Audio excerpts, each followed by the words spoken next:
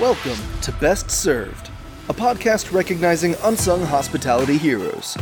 Join Chef Jensen Cummings as he chops it up with industry leaders about the humans who've impacted their lives and careers. From childhood guides to ass-kicking mentors to the team members in the trenches that make it all happen. Help us celebrate these rock stars by sharing our show and nominating your own unsung hospitality heroes. Connect with us on social media at Best Served Podcast. Now here is your host.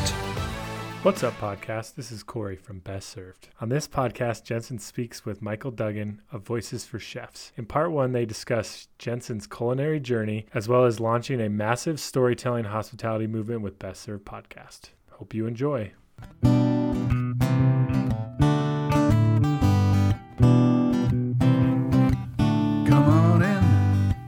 Come on in to a place you've never been. Sit right down and I'll show you where my dreams began. I'm Michael Duggan, your culinary host, guiding you through the chef's journey.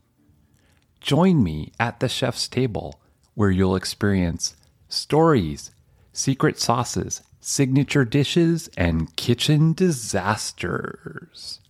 In part one, we follow along on Chef Jensen's culinary journey, from working for Debbie Gold's, a top Chef Masters award winner, to working for Troy Guard as Chef Jensen becomes the executive chef at TAG in Denver, Colorado. Then we'll switch gears and learn how Jensen launched a massive storytelling hospitality movement with Best Served Podcast. I'm excited to introduce you to Chef Jensen Cummings, a fifth-generation chef. His family has owned restaurants since 1900.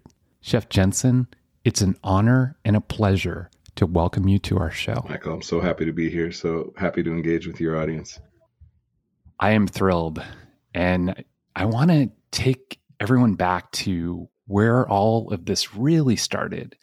And I think it really started at an early age. So what was it like growing up in the hospitality industry around the restaurants? Very interesting when you mentioned the fifth generation, this kind of legacy industry, this legacy business, all entrepreneurs from 1900 Little Falls, Minnesota to San Francisco. Two generations were really barmen, restaurateurs in San Francisco. And then my father's three younger brothers all own restaurants in multiple different states. And so there was always this underpinning of understanding that there was this entrepreneurial hustle in our family, as well as this drive for hospitality, food, and beverage. Yet growing up in Southern California, the family that was in the restaurant business was actually not where I was growing up. And so there was, kind of trips and family trips where I would go to. I remember one of my uncles was at one point running a hospitality group that had multiple units at the Mall of America in Minneapolis, Minnesota, and going there and going, what is this wild lifestyle that they're living? And then my two uncles own multiple restaurants in Ames, Iowa, where Iowa State is. And that's really where I made my bones and went to culinary school out there. And so taking a trip there with my grandmother, and just kind of, she very much was somebody who taught me about the legacy of it. My uncles taught me the business, and it was really my grandmother who taught me, like, this is what it means to be a part of our family, which was very unique to me. But the day-to-day growing up in Southern California, I wasn't immersed in the business. I didn't work in the restaurant, so to speak, shucking fava beans as a 12-year-old kid, that some people have that story. It was always kind of something that was there in the distance, yet also very much in my DNA. So very unique perspective. So when I graduated high school from Southern California, in Vista, California, I was really, really smart, and I was really an outlaw. And I think that actually served me well and was a detriment to me in the hospitality industry. And I'm sure we'll talk about that, but for multiple reasons. But my uncle said, get your ass out here. You're going to come wash dishes for the summer, and, get out of that place that maybe was, influencing me or whatever. And so I went out, and I just instantly fell in love with the chaos of it, with the artistry of it, with the hard work and intensity, and, lived in a house with with 4 other guys that all worked at the restaurant as well. My uncle's restaurant, Wallaby's Bar and Grill. It's been there Oh in my Ames, gosh. Iowa since 1988, I believe. So Okay. so long legacy there, and really cool. We made everything from scratch. It's like on USA Today is like number 35 sports bar in the country, and college town. So Nebraska football games and Kansas basketball games, right? It's like religion there in Wow. the Midwest. And I really like found my people because I was that misfit, yet I wanted to really express myself, and also, had a little bit of that competitive edge. So I wanted to prove myself to my 2 uncles out there. So worked for them for a lot of years. And so it was a unique trajectory because it was always in me, yet it wasn't until, I was 17 years old that I got in the industry, which is still pretty young. But a lot of people, they grew up, they were changing diapers at table 12. And that wasn't my perspective. So it was very interesting. I didn't have to like leave the family business to come find it later in life. That's an interesting kind of trajectory. I found it, stuck with it, then tried to leave, then came back, then tried to leave again, and went on that life path. It's funny because I think about leaving, right? I left for, long story short, there was a drive-by shooting in the restaurant. I was an assistant manager, and I decided it wasn't for me anymore. And I missed it. I really missed it. And I fell into technology. And that's why the podcast, right? Because it connects me back to my roots. And so it's funny how you talk about leaving, coming back, and that sort of rubber band effect. I have that as well. But it's so interesting. Sucks you in, Michael. I know, man. It really, really does. And Clubhouse sucks me in too. And we'll talk about that. But so then what happened? Yeah, I went on kind of that chef-driven path was for me. Went to culinary school, and then went and tried to find kind of those chefs that I thought could level me up. So I went to Kansas City and worked for Debbie Gold, who's a James Beard Award winner, was on Top Chef Masters at a really defined Kansas City high end, in a restaurant called The American, which is classically famous restaurant. Like Hallmark family has owned that building, that establishment for a lot of generations, I believe, and then opened up a place called 40 Sardines, which very much was on the forefront of kind of progressive American in the mid 2000s, and got to work there. And then my now wife was graduating from Iowa State, and we said, what are we going to do? Where are we going to go? And her brother had just recently moved to Boulder, kind of the year before. She took a trip out, and she said, we're going there. I said, all right, let's go. I knew nothing of Denver, nothing of the Denver food scene. Reached out to a handful of chefs that, again, were kind of that chef-driven type mentality and approach to restaurants, and kind of just found the scene out here. It was really great coming out here because, it was still a young scene.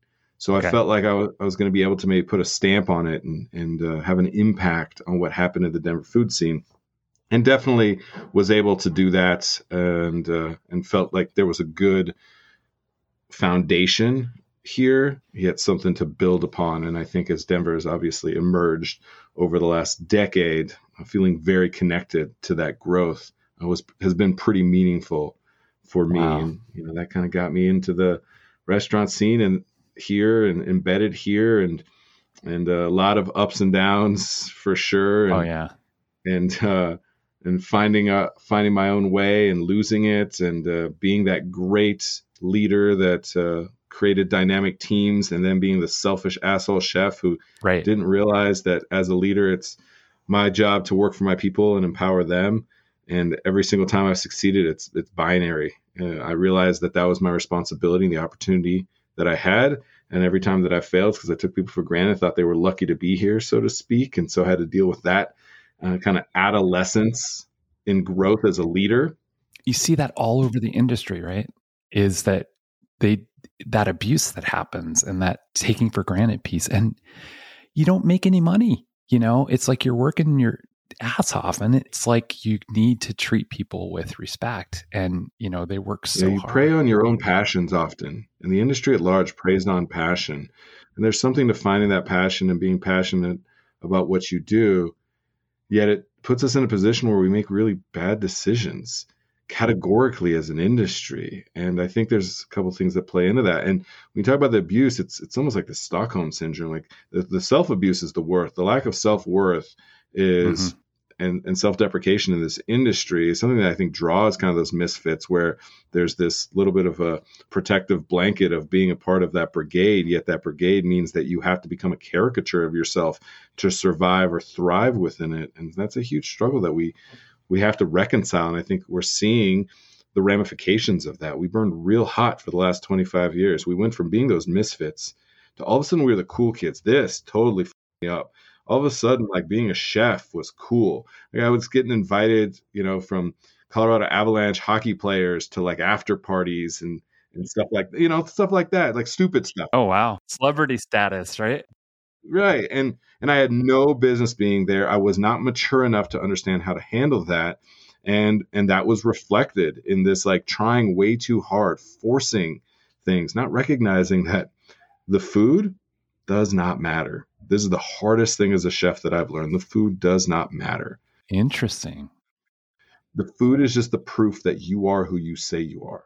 And the story that we tell and the relationships that we build, that's what actually matters. That's what has legacy. That's what creates actually viable, long-term, successful businesses, right? Like, you better make good food. You better have a good business. That's the barrier of entry.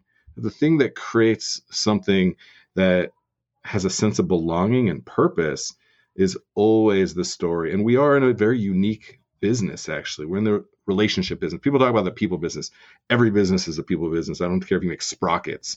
You have to be able to interact with people.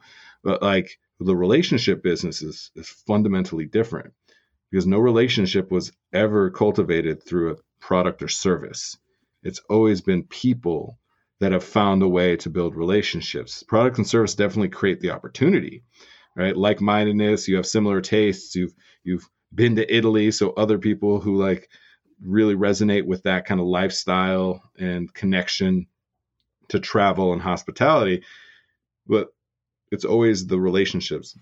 So being able to understand that, the most important relationship we have is with ourselves. Then from there, it's with the people that we interact with, the people that are a part of our teams. And we forgot that, right? And so now we see people don't want to work in restaurants because restaurants are not a great place to work. And it's been exposed, and we're having to deal with the ramifications of that. And it was a big reason that I started Best Served. Let's talk a little bit more about your chef background. I know you worked for a couple other places in Denver, Tag and Row 14. Yeah, Tag was a really important restaurant. It was one of the few departures in the early days in Denver of restaurants that weren't the Americana with European influence bistro type scenario.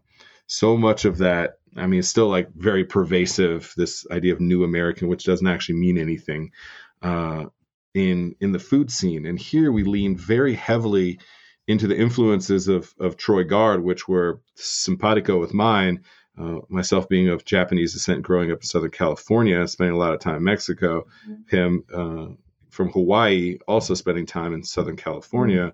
There was a lot of influence from our travels and the people that we grew up with, and it was just it was different than more of the Midwestern or mountain kind of lifestyle. So that was a very unique way that we got to play a little bit more, and I got to kind of find myself as a chef. I found Japanese culture, which is something very interesting. When I was growing up, my grandmother was from Kyoto, Japan, and so we had this connection to Japan, but I also was interestingly didn't want to be Japanese. Like when I was growing up, it wasn't cool yet to be Asian in America. And so I had this borderline complex, like that I wanted to be white, and I was tall, and my dad's a 6'6" French Irish big white dude. So I was able to kind of hide enough. But then I remember these moments where people were like, "What are you?" And I'd be like, "Oh, I'm Irish and French." They're like, "Yeah, but what's the Asian?" and then I would like begrudgingly kind of mumble that, oh, I'm part Japanese. In the food side, that was a struggle as well, because behind closed doors, we always had a pot of rice going. There was always, pickled ginger and umeboshi and things like that, and soy sauce in our refrigerator. Like, these are the things that weren't necessarily, when I go to my friends' houses, the things that they were eating. So there was a little bit of that self-worth, doubt, and shame that I was able to kind of bring out. And so many of the things like little fermented pickles or natto or these like funky things that my grandmother, my Oba-chan, would bring to the house. When she left, I would like throw anything she left away. I was like making sure that my friends would never see any of this weird Asian stuff. And now that's like foundational to the way that I cook. And so many chefs are influenced by that. But it took a long time for me to find that. So tag was important for me to be able to let some of that loose a little bit and play and show some homage and respect to kind of where I came from outside of the restaurant side of my family, but bringing that Japanese culture to the forefront a little bit and struggling with it too. For another reason, my two younger sisters have both been to Japan with my grandmother.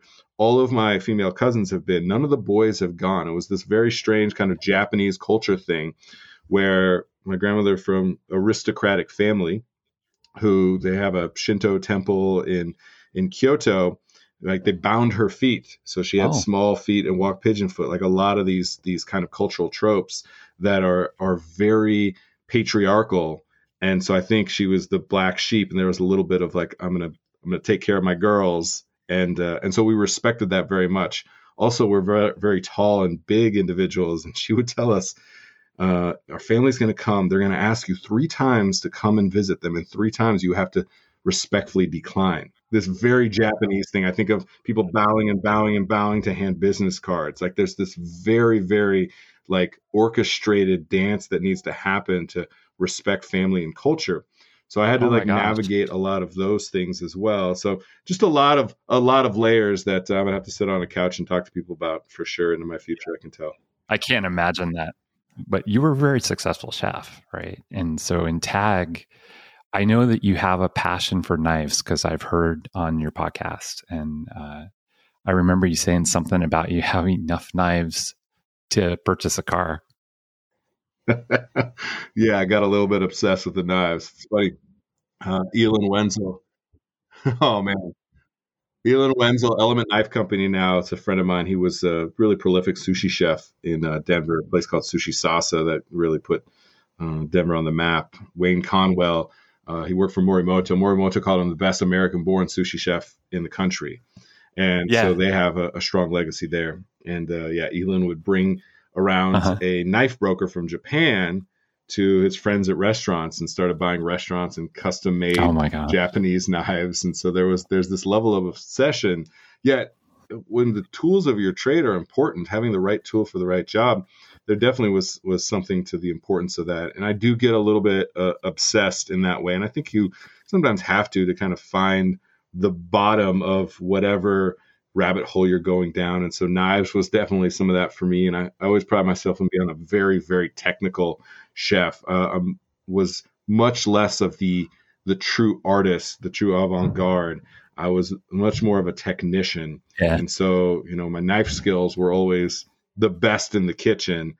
I made sure I was very competitive, but borderline obsessed with being competitive about it. I had this like famous thing called the chive test, where anybody who sliced chives appropriately would get offered a job on the spot and get paid whatever they want. And in 7 years, a few hundred people took it and one person ever passed it, because it was a litmus test of everything it means to understand a kitchen and understand your tools and your ingredients and all of these things.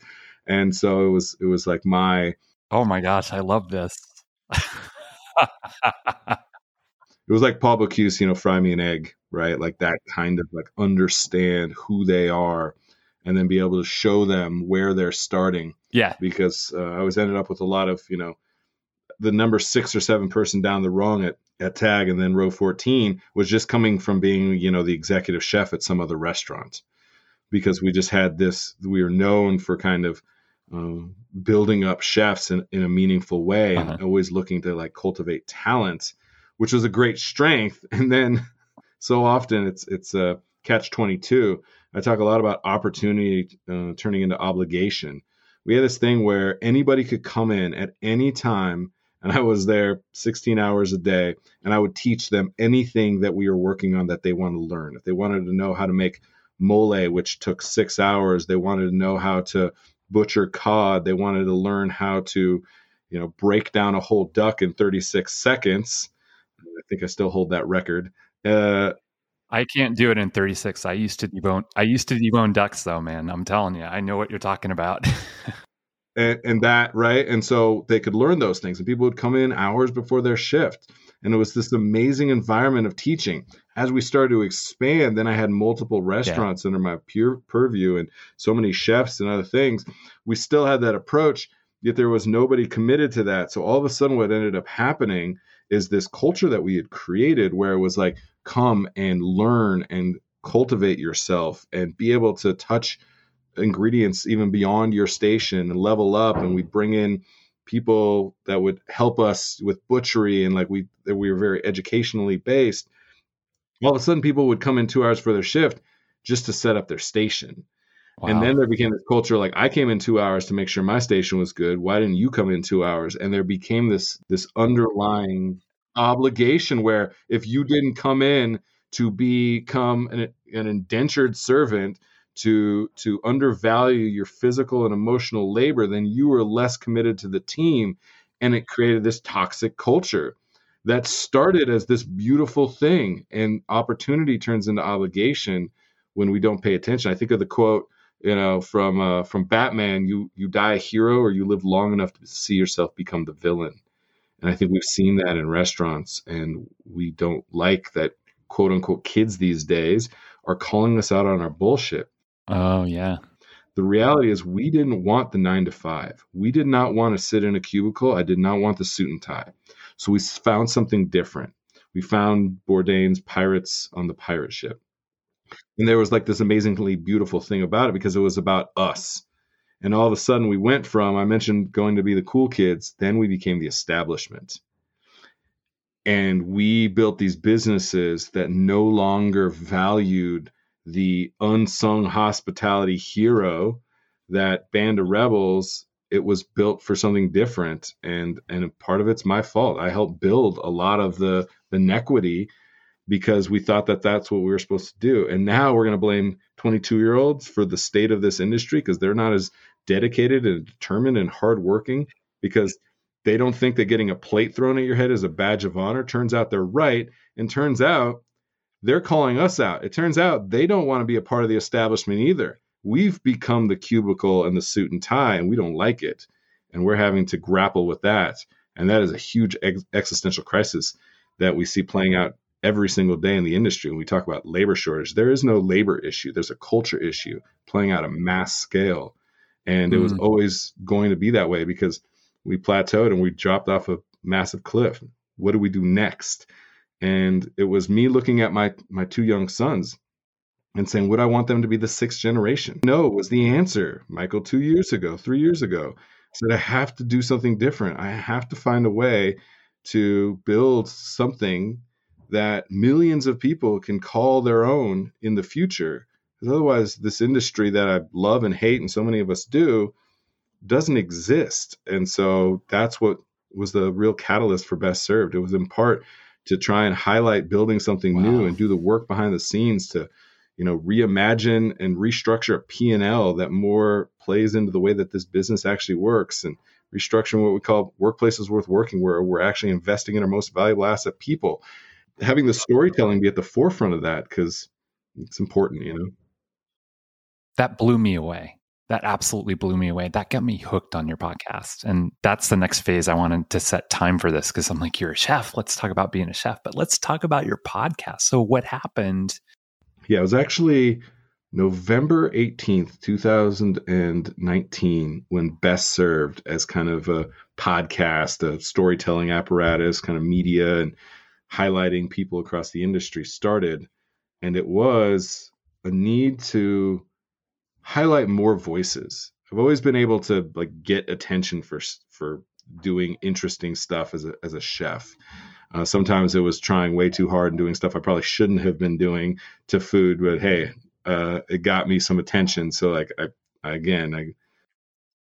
read too many of my own news clippings, and so I recognize that. I also recognize there's a need to highlight the people that impacted me. When I thought about all the people that impacted me, it wasn't people that anybody knew. It was a dishwasher from Guatemala. It was a prep cook from, with 3 kids who she, learned how to make soup dumplings and pot stickers, having never worked in a restaurant. Yeah. Delfina Serrano, one of the most inspiring people I've ever worked with. And I was like, nobody knows these people. These are the most important people that have ever been a part of my success and my work in this industry. So I needed to highlight them, and I wanted to hold the space for that to happen, and atone, apologize, and be able to call myself out and not hide behind the shiny tower of amazing food, beverage, hospitality experiences that we always showcase in the restaurants. But behind the scenes, it's leave your shit at the door, smile, it's part of your uniform. You're only as good as your next plate. These tropes that we perpetuate are killing us, literally putting us in a position where our mental health is in the garbage as an industry. We're the most likely to have substance abuse issues and mental health issues, and we don't keep any hospitality for ourselves and for each other. So I wanted to shift that paradigm. And it was an audio only podcast. Right now I'm sharing on my personal Facebook the first 37 episodes each day, kind of my 37 days of Christmas.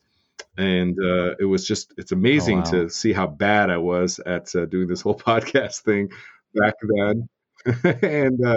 And it didn't matter. It was just about get the stories out there. Like there's a video of me with a like a headset, looks like I work at a Sprint call center in Mumbai, like cheap headset. I'm in my Jeep outside of my gym with a couple hoodies hanging around me to like buffer sound. And I'm just recording onto my phone into Anchor to make a podcast. That was it. I saw that, man. I watched that. It was so important for me to just get it out there. And I wasn't worried about imposter syndrome. I said, I'm just going to tell these stories and probably nobody's going to care, but that's okay. And so sharing those first 37 was important to me. And you just do it. It starts with one. You have to commit to making, and you never know what's going to happen. Yeah. I mean, I feel it. We talk a lot about you're one piece of content away from that breakthrough, personal and professional.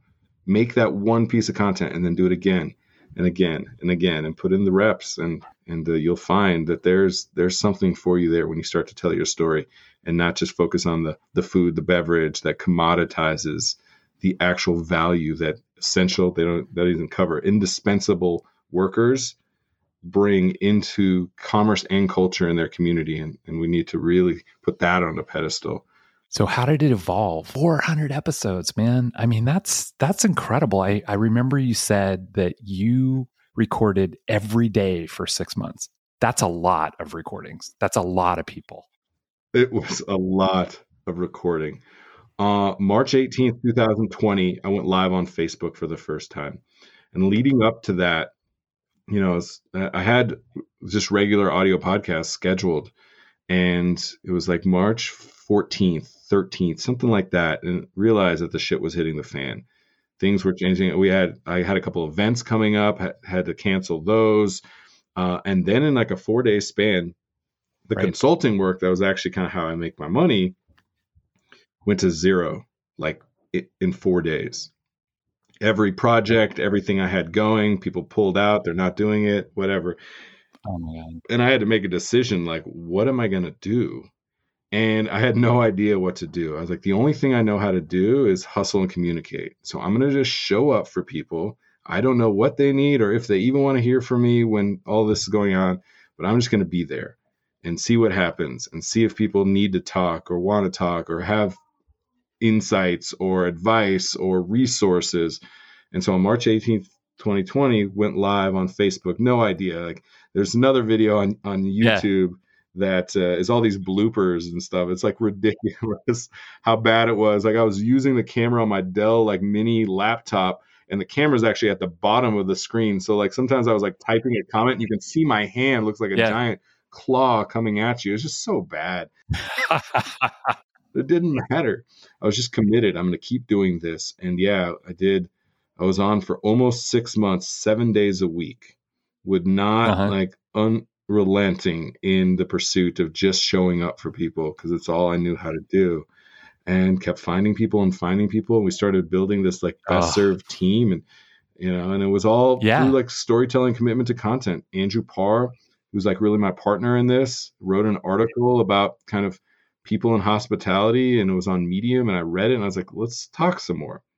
And now, we have a core team of 6 people, and we're bringing on interns, and any given time we could have like 15 people working on best served projects. And it started at 0. I didn't even know that this was going to be the direction that we take in. We're out here trying to amplify the worth and work of those who feed their community, and do it through media and storytelling, do it through understanding different business models, and also especially understanding that the investment you make in people and the workplace that you provide is the real asset that these business has. The investment you make in your people is the only line item in budget that will never depreciate in value. The only one. I don't care what you spend on equipment, on plateware, on consumable goods. They will always depreciate in value.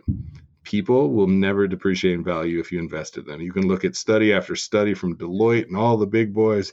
You invest in people, it pays dividends. Yet we are always looking to cut and control when it comes to people versus that growth and investment mindset. And so a lot of shifting there, and yeah, we just kept at it, Michael. You know how important that is.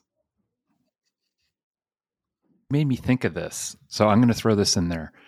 If investment in people is so important, why is there so much abuse by chefs of their staff? Why? How do you educate them to change their mindset, to create a team environment? That is the biggest challenge that I face. The number one thing is we are so tethered to the way that we came up. It is so hard to see past the inequities that created within us. The anger that we have, the self-doubt, and the forced greatness that we try to put on the plate. And we got to recognize like that all those things, they are just masking the real thing that we're trying to accomplish. And so the first thing is you have to understand the business that you're actually in. So I mentioned the relationship business. If you understand the business that you're in and the actual value that you bring, you start to prioritize where you spend time, money, and effort, what you're trying to cultivate. And so if we understand that, it shifts the dynamic. But there's this very chicken or egg scenario I have to talk to chefs about a lot. It's like, why would I spend time, effort, and money on them? They're just going to leave. It's like, why would they stay? You're not going to spend any time, money, and effort on them. So like it's this vicious cycle that all of a sudden, pre-pandemic, we have 73% turnover rates that are basically average for about a decade. At the worst of it, which it's worse now, but let's just stay pre-pandemic, 56 days was the average tenure of a restaurant employee. And we're blaming quote unquote kids these days. And I think that shift in what potential and opportunity you have. And then, I go to making a business case once I get them beyond understanding that your turnover rates are costing, and the average restaurant that may have, 30, 40 employees, that's costing you $100,000 in lost revenue, in additional training costs, in hiring and acquisition, in increase in waste, in a decrease in efficiency and productivity, a decrease in check average, a decrease in frequency. Yet we're trying to nickel and dime our most valuable asset, but we're spending $45 on plates and not willing to pay somebody a living wage. And so we have to make both the emotional and the business case simultaneously, which is incredibly challenging. And so I point people to a couple places, Michael, that I think are good resources. The number one thing I do is go look at MIT's living wage calculator. Truly understand what it takes to be able to just have a basic living wage within your community. Don't please don't do this. I still struggle with this sometimes as I tell my backstory, whatever the hell that is. But like we glorify when I lived in a house with 4 other guys eating top ramen, felt lucky if I could put a fried egg on it. Like that somehow is the fire that molded me. Really, it was one of the things that held me back, is staying in that small mindset. And I kept perpetuating that. And so we need to stop glorifying that and recognize that that's not the reality. Like somebody wanting $15 an hour when you were coming up and you made $7 doesn't mean that they're greedy or entitled or selfish or not hardworking. Twofold. One, it means that's the reality of the economic state that we're in. And 2, you, and this is me, we're an idiot. You allowed yourself to be taken advantage of and called it passion, and did not put yourself in a position to be sustainable and have an equitable and actually profitable business model for people and for the health of the business itself. So that's where I kind of go at. Living wage is big, and shifting the value prop that we have, right? If you are selling a burger, somebody can get a burger for $1, 2 burgers for $2, like whatever. It's ridiculous. And there's a lot of reasons that that's the case. So how can you charge $16 or $18 for a burger? The reality is, in a sustainable fashion, you can't. What you can do is you can create a model where you're not selling the burger. The burger is the proof that you are who you say you are. You're selling the story, the connection, the history, the legacy, the innovation of what is going on that plate. And that's what people connect to. And the burger, better be good, and all of those barriers to entry, the cost of doing business, but that's the value that we see. And so when I think about the American culture, Michael, for anybody listening, thinking about this, like we value food less than almost any country in the world. We are always in the bottom 3 of percentage of income spent on food, which means we don't value food. And there's a lot of reasons for that. The Farm Bill and the way that food is commoditized and the way that the system works. We don't value food. What we do value more than any culture in history is story. Just look at my Disney Plus and my Amazon Video and my Netflix and my Paramount Plus. Like, we value story. Your podcast is story. My wife is hooked. She's listened once and she's like, this is really good. So if our listeners need to check you out, I'm hooked too. All right. Glad to hear it. Story is so important, Michael. And it's like what's connect us since we were in caves writing stories on walls. Like, we are just such storytellers. It's how we contextualize the world, how we connect to people. Sometimes, unfortunately, it's how we segregate ourselves from other people. But story is such a powerful medium. I know. I think about that, and I think about Rob Walker, who was a New York Magazine writer, and did this kind of social experiment where he and some other writers bought a bunch of mundane nothing items on eBay, wrote these incredibly compelling stories, resold them, and made 6,400x their money. So I talk about that story a lot because what it illustrates is, one, we sometimes are, and look, they scammed people for this. So please don't do that. Don't lie. Don't be true to yourself. But what it illustrates is that we value story. And so I think about that. If you're in an industry that's actually the relationship business, understand what that means. That you're actually investing in people, your most valuable asset. Thinking about that. Understanding that people don't value it. Nobody gives a shit what's on your burger unless you're telling a meaningful story about it, and understand how to develop that story.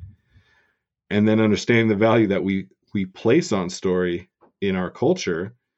Well, it changes the business model completely. And so that is the paradigm shift that we're really pushing, which, Michael, I say all of this and it sounds good. This is incredibly difficult, and it's a long haul for sure. And it is why, monetizing what Best Served eventually becomes, when it's this like storytelling mechanism, is really hard because most people don't believe me, and I don't blame them. Like, this is completely different than everything we know about the way we communicate within food, beverage, and hospitality. I am nothing if not an unrelenting and maybe naive force of nature, and I'll keep at it, Stay connected with Chef Jensen and catch part 2 as Jensen takes us deeper and brings storytelling to life with his epic storytelling challenge. You will leave impacted and inspired and ready to tell your story. Thanks for joining us today. Follow us on Facebook. Find our website in the show notes. Subscribe on Spotify, iHeartRadio, or wherever you listen. Leave a comment with 5 stars and stay tuned for the next episode of Voice for Chefs.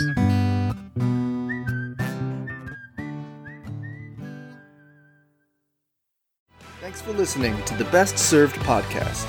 Subscribe to our show and connect with us on social media at Best Served Podcast. Tune in next week to discover more unsung hospitality heroes.